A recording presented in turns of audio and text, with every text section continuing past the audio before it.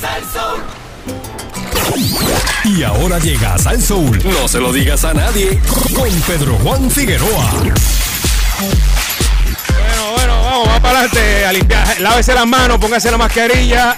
Distanciamiento social. Que llegó el príncipe. Llegó el príncipe de la noticia, Pedro Juan Figueroa, en vivo. Vaya, Pedro. Mira, limpiaste la baranda. Mira, Jacqueline, limpiaste la baranda con mi Luis. Vamos. Nando, ¿estaba ahí? Sí, estamos en el aire. Ay, perdón, ¿verdad? Que le estoy dando instrucciones a la muchacha de la limpieza. Sí, señor. Oye, está como la familia de Alejandra Guzmán. Está dando cantazos ahí con la limpieza. Pero un momentito. Mira, Jacqueline, por favor, mi amor. Este no es gente inteligente. Tú lo sabes, chica, tú lo sabes. Es el paisol, no es gente, es el paisol. Ahí está. Tengo que darle instrucciones a esta muchacha. Muy bien. Bueno, Pedro, ¿cómo está todo? Ella no es de aquí. Ajá. Ella es de Bulgaria. Diablo. Confunde los medicamentos y confunde Acuérdate que aquellos son medicamentos homeopáticos, los de allá. Así es que se dice. Aquellos son más naturales, no hay tanto químico. Donde ya vive aquello es vamos por encima por aquí. No, aquí tienes que primero tener plan. Si no tienes plan, después es deducible, después hasta que te mueres. Mire, a la gente que se pasa escribiéndome a través de las redes sociales, mire, no es un anuncio de un limpiador. Nando, hay que aclararle a la gente, porque la gente empieza a sacar memes y se creen que esto es un relajo. ¿Qué? No es un relajo. La compañía Clorox, que es la que fabrica el Pine Sol, el CDC determinó que en efecto este detergente ayuda a que usted pueda limpiar y sacudir de algunas áreas de su residencia el coronavirus. Entiéndase el piso, la cocina.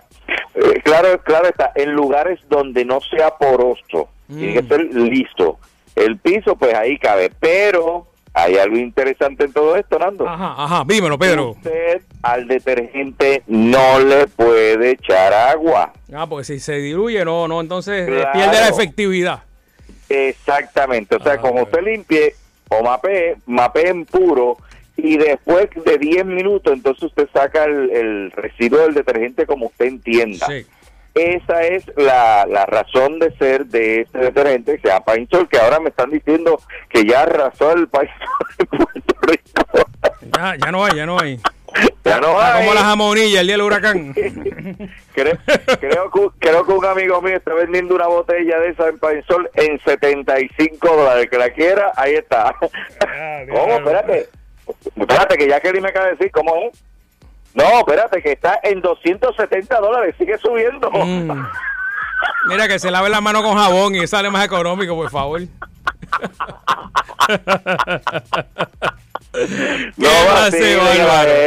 Mira, me hice la prueba, la que te mandan el tornillo ese por la nariz. Eso está duro, pero todo bien, gracias a Dios. Estamos bien, estamos negativos, seguimos dándole gracias a Dios. Pero Hernando, me están informando también que a no todo el mundo le molesta. Ajá.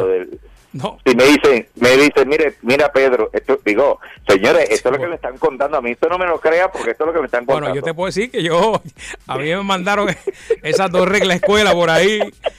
Y estuve, muchacho, guiñando el ojo como medio día completo. Mira, me dijo una persona que me voy a reservar el nombre y la posición. Me dijo, todo el que tenga un gel bajo en la nariz, olvídate que te va a doler.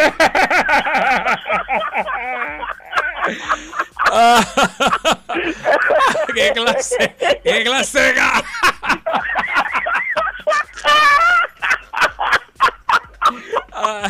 No me lo crean a mí.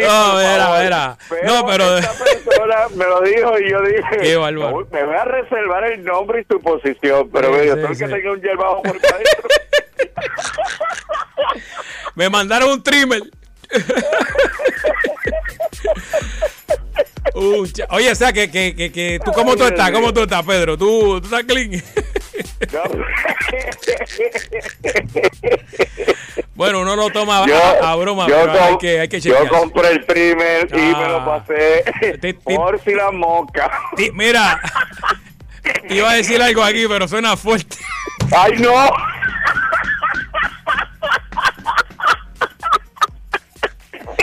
Tito Gelco hizo buen trabajo ahí.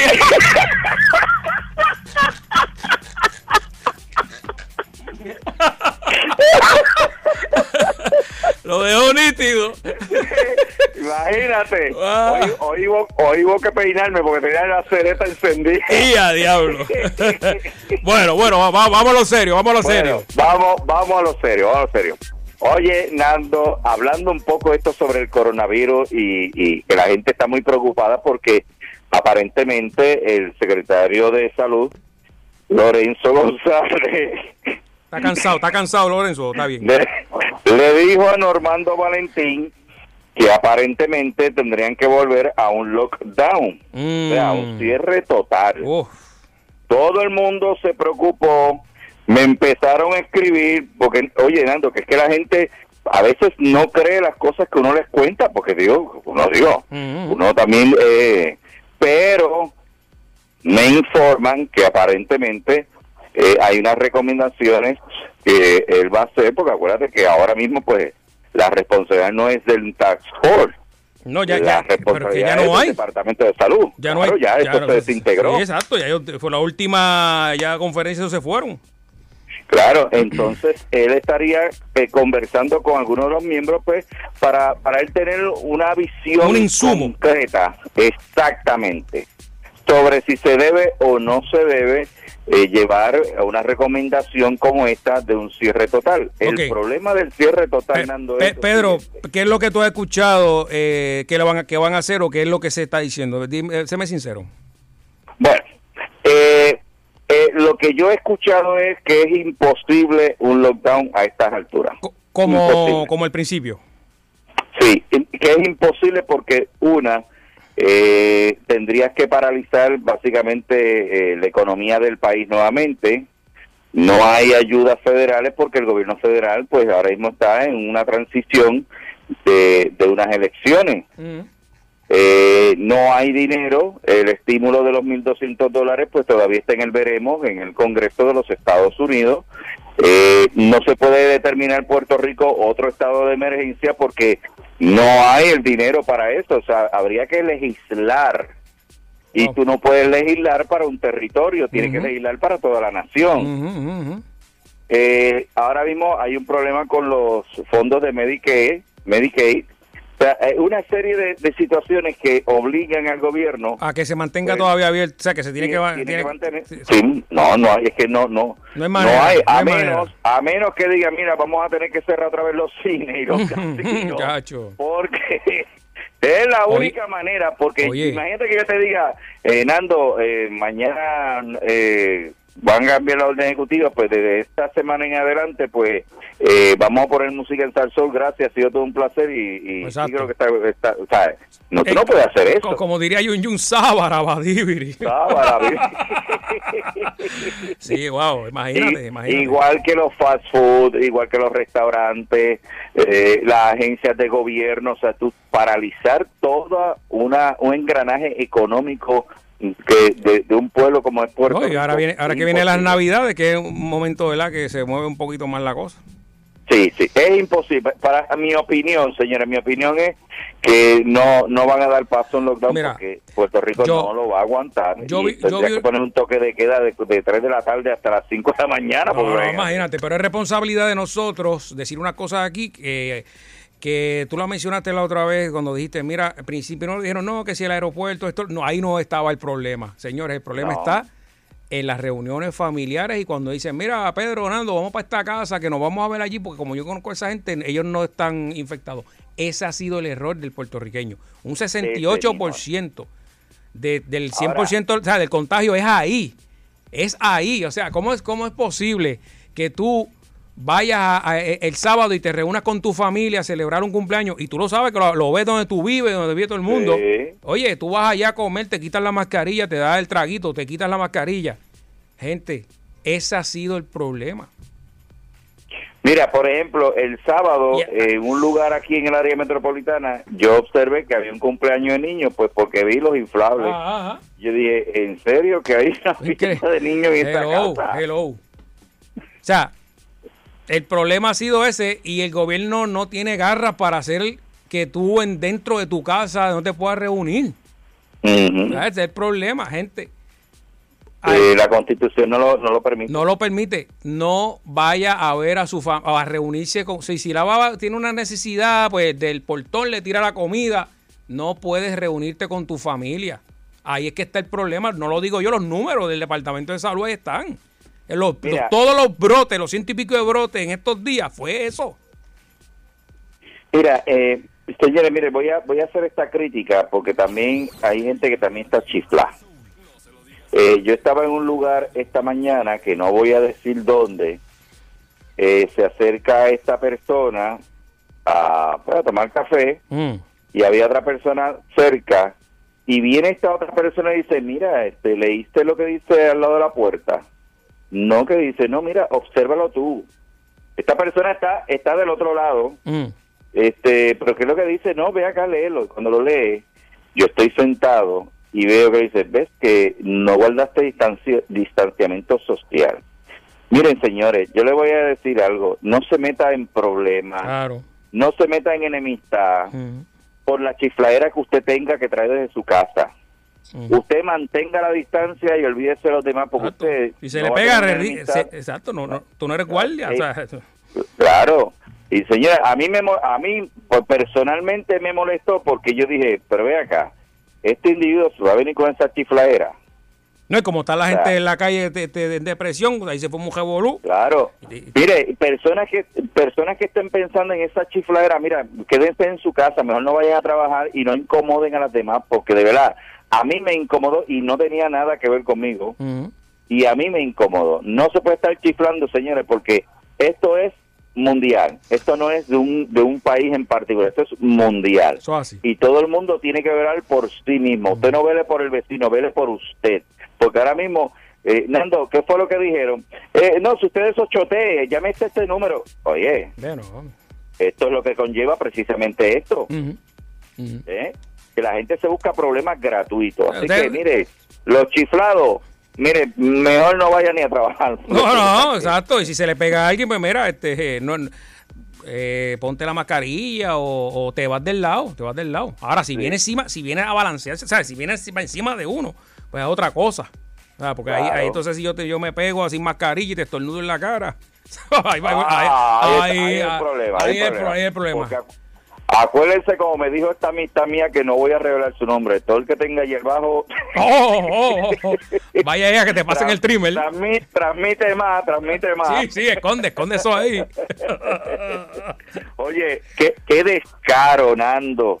En el Departamento de Salud robándose y que unos compresores y unos de estos de cobre, una cabería de cobre. Pero qué cafres son. Fuera de liga.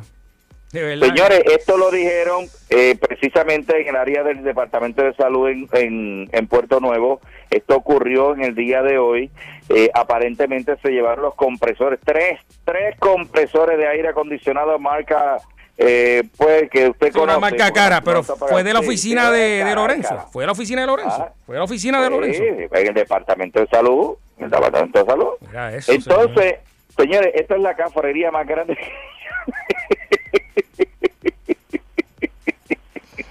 ¿Cómo es posible? Ahora, unos compresores tienen que ser bastante grandes. Sí, eso no fue de un momento que dijeron, párate ahí y llévatelo, no. Sí, esto tiene que ser bastante grande. No es, llegaron ahí uniformados, tú sabes, para disimular y eso, y te dan ahí, pues ¿sabes? Yo, de verdad, no entiendo cómo es que al aire libre el día de hoy, o sea, que había un sol terrible y un calentón. ¿Cómo se llevaron eso? Tiene que haber una cámara. Por favor, alguien que nos informen quiénes fueron los que se llevaron eso, porque la verdad que...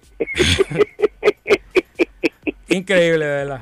No, lo que pasa en Puerto Rico, de verdad. no pasa en otro lugar. Los pillos no se detienen ni en la pandemia. ¡Buah! Eso es trabajando por Puerto Rico, olvídate de eso. Sí, no. Ahora acuérdate que a la Asociación de Pillos de Puerto Rico está reivindicándose. Sí, si no estaban casi quitados. Sí, pero si no tienes el sellito, pídale el sellito de pillo. Señores, pídale su identificación. Si no es de la Asociación de Pillos de Puerto Rico, no. rechácelo. Sí, señor. Rechácelo. Llama a la policía. Bueno, cambiando rápidamente el tema, Nando, yo no sé cómo es que el gobierno de Puerto Rico todavía no tiene un plan que fue el que le exigió la Junta de Supervisión Fiscal, y a su vez yo le voy a echar los 20 a la Junta de Supervisión Fiscal por las cosas que están pasando en la isla. Y me voy a explicar. ¿Cuánto hace que nosotros estamos aquí hablando de unos planes y unos proyectos que se le debían dar a la Junta de Supervisión Fiscal, inclusive mucho antes de las primarias, que ellos dijeron, hey, el plan usted no de reconstrucción, usted no ha entregado nada? O sea, ustedes estuvieron desde el mes de febrero y ustedes no han mencionado nada. Pues mire, he hecho y dicho, se van a perder unos fondos federales precisamente porque el plan jamás llegó. Wow. Y es lamentable, señores, porque estamos hablando de reconstrucción, estamos hablando de educación. Ahora hay 13 mil millones de dólares que llegarían a Puerto Rico para esto del huracán María, y no hay ningún plan. Sí, no se hizo, ¿verdad? Lo que se llama el borrador para enviarlo y que se corrigiera, se lo devolviera, nada de eso, no hubo. Nada, se perdieron. Y no lo digo yo, señores, lo está diciendo la propia Junta de Supervisión Fiscal, que dijo, mira, aquí no han entregado un divino. Esta gente lo que quiere es que uno le firme el dinero y ellos van a hacer y deshacer lo que ellos entiendan, y no es así. El gobierno norteamericano, señores, para que usted tenga una idea, el gobierno es tan sharp que tú le dices los 10 millones de dólares para comprar libretas y cuadernos y lápices, y tú tienes que comprar exactamente lo que pusiste ahí. No que yo digo, bueno, yo pretendo comprar unos libros, deme los 13 mil millones que yo voy a hacer lo que entiendo. Sí, yo voy al curso play ahí con un cajito y voy echando allí de lo que sobre o me dé, ¿no? No, señores, pues para que usted vea, se están perdiendo millones de dólares por esa situación, que de hecho los 200,000 pacientes que han muerto por la falta de acceso a servicios de salud, precisamente se trata sobre una cantidad de dinero que no ha llegado porque los planes tampoco lo han revelado. Eso es lo del Medicaid. Mil millones, un billón. 1,000 millones. La Cámara Federal derrotó la enmienda esta que se iba a extender ese uso, porque lo mismo que acabas de mencionar con los otros fondos ocurrió aquí y se perdieron. Se perdieron. Y que yo lo dije aquí el pasado jueves, si tú recuerdas que Aníbal Acevedo Viral lo había mencionado, que ese dinero se iba a perder porque no habían movido todavía el engranaje, el proyecto para justificar de dónde se iba a gastar qué dinero y qué se iba a hacer y cómo lo iban a hacer. Eso jamás. Por eso fue que yo les dije a ustedes que no es lo mismo que usted diga, voy a poner a esta persona para tal posición, cuando realmente usted sabe que no cualifica. Sí, que llega allí y se queda que la hora. Y no, ahora mismo este señor, Osvaldo Soto. Sí, que no tiene experiencia, él mismo lo ha dicho. Nunca ha dirigido no una CPA, auditoría. No es nada, claro. Entonces, ¿a quién yo voy a velar? Pues a la lechuga. Bueno, lechuga, porque imagínate, ¿quién lo está trayendo? Pues el partido de gobierno. Sí, eso no es la clásica de que dice, métete ahí y en el trayecto tú aprendes lo que tienes que hacer. No funciona. Pero así que brega mucha gente. Así, lamentablemente. Así que, señores, para que usted sepa, estas cosas no, o sea, para muchas personas, Nando, dirán, esto es un relajo de estos dos. No es relajo, porque lamentablemente muchas personas han perdido la vida por esas equivocaciones del gobierno, de que no saben manejar las situaciones de una política pública. Y realmente cuando tú llegas a ver por qué ahora mismo, Nando, se estaba hablando hasta la semana pasada que mucho del dinero que se envió a Estados Unidos no se ha utilizado porque no tienen el plan. Sí, no hay un plan. No lo hay. Sí. Que de hecho, Nando, el jueves, oigan bien señores, para que usted sepa, yo escuché una pauta radial en Estados Unidos. Yo lo estaba escuchando a través de, obviamente, la aplicación iHeartRadio. Claro, no, voy a ir a la de Cox. Perdona, vamos a la que es. Es la que es, la de iHeart. Y estaba yo hablando, escuchando una propaganda donde supuestamente está hablando una puertorriqueña en favor de Biden, pero menciona la palabra, bueno, la expresión, algo del fundillo. ¿Qué mencionó de Señor, ¿Cómo no entiendo? Señores, el jueves voy a traer ese comercial. Lo vamos a analizar y tú me dices si este es un puertorriqueño que habla de esa manera. Arroz con fundillo, algo así, lo que decía. O sea, que no, estos son los boricuas, así que hablan. Nos tiró para abajo. Arroz con fundillo, es lo que decía. Pero yo lo voy a arroz con. Eso tiene arroz con. Pero. Y lo dijo una muchacha. Una muchacha. Ah, pues trae eso. Pero vamos. Pero entonces, yo sé que la persona pues es puertorriqueña, pero está como imitando es una puertorriqueña imitando a un puertorriqueño. Qué barbaridad. Yo sé que ya los puertorriqueños no son así, ni utilizan esas expresiones porque ya mi mamá pues ya casi una millennial, ella se adaptó. Así que ella se adaptó a los tiempos. Sí. Mire, señores, el que venga con refranes viejos, denle un about face, que sí. no es de la onda. Eso no va a conseguir ni un voto, ni medio voto va a conseguir. Ay, usted tiene que atemperarse a los tiempos. Ese refrán no va. Mira eso. Pero el jueves voy a traer el comercial y tú me dices si a ti te gusta. A mí no me gustó. Imagínate. A mí no me gustó. Eso no te representa. Porque esa no es la idiosincrasia de Puerto Rico. Claro. Y para criticar a Trump por el dinero y los papel toalla, que total, de eso es que se trata el comercial. Yo creo que no es. Pero el jueves vamos a hablar con el comercial aquí, a ver qué dice. Oye, Nando, el otro día alguien sacó un escrito en la prensa que estaban hablando sobre las telenovelas turcas, ¿verdad? Sí, que tienen éxito. Es que exactamente el éxito que ha tenido y que ahora pues se ha propagado por casi todos los canales de televisión, las telenovelas turcas. Inclusive, señor, para que usted vea, nadie ve América TV, pero hay una novela turca ahí. Ah, sí, de verdad. Eso existe todavía. Sí, existe. Es que la antena de casa está echada ahí, ¿no? No, de verdad. Sí, existe el canal, existe. Okay. Oye, está el otro canal que no lo vamos a mencionar porque fíjate. Ese le dicen El Refugio y pues también tienen otra cosa ahí turca. Okay. Pero tenemos el canal 2, tenemos el canal 4 y ahora el canal 11 con telenovelas. Como le gustan esas novelas turcas aquí, de verdad yo no te hablo claro, no, a mí no me gustan. A mí no me gusta, pero yo he visto varias de las tramas y se atempera nuestro tiempo. Debe ser el doblaje, que es medio raro. Sí, pero ahora vamos a lo que vinimos. Mira, antes todo el mundo eran las telenovelas mexicanas, ¿verdad?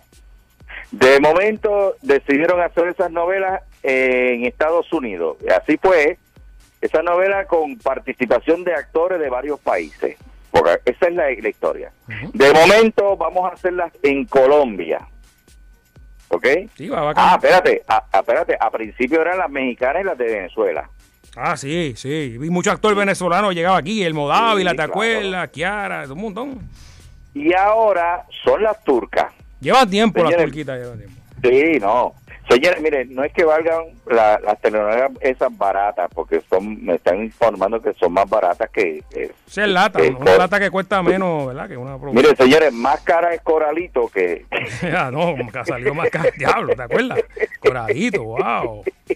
Eso tú estabas allá en la playa de Ponce viendo eso, ¿viste? Joven, me están diciendo que Coralito es más caro que una telenovela turca. Imagínense, Pues ahora me están informando que la campaña que tiene Televisa en México es producir este tipo de telenovela, porque si a ellos les resulta, pues obviamente el mercado mexicano pues tendría un copo en Latinoamérica, más cerca, claro. Pero no se les ha hecho fácil porque las telenovelas que están haciendo son refritos y con un otro adorno tipo película, pero realmente no llegan a la comunidad, y por eso es que a la gente le encanta esas telenovelas turcas.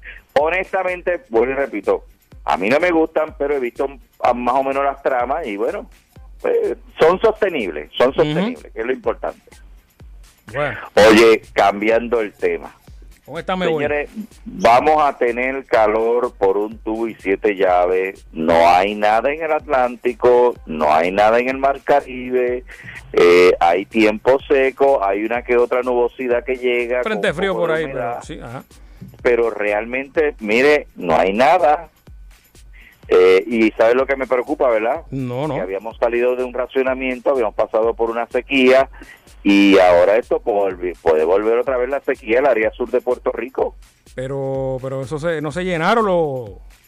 Bueno, una cosa es que se llenen, pero acuérdate que el área sur se reviste de los acuíferos del sur. Así mismo es. Entonces, pues si no hay la suficiente lluvia para mantener eso, acuérdate, eso sigue bajando. Bueno, pues entonces aquí la prevención, ¿verdad? Decirle a la gente desde ahora lo que le toca a la AAA, decirle, mira, eso mismo que tú estabas mencionando, con tiempo, irle orientando a la gente. Sí, porque de verdad, señores, esto no es cáscara de agua, estamos en una temporada un poquito extraña, y sí, no queramos ver, ¿verdad?, que el agua que usted está botando, después usted la va a necesitar. Así mismo es. Ok.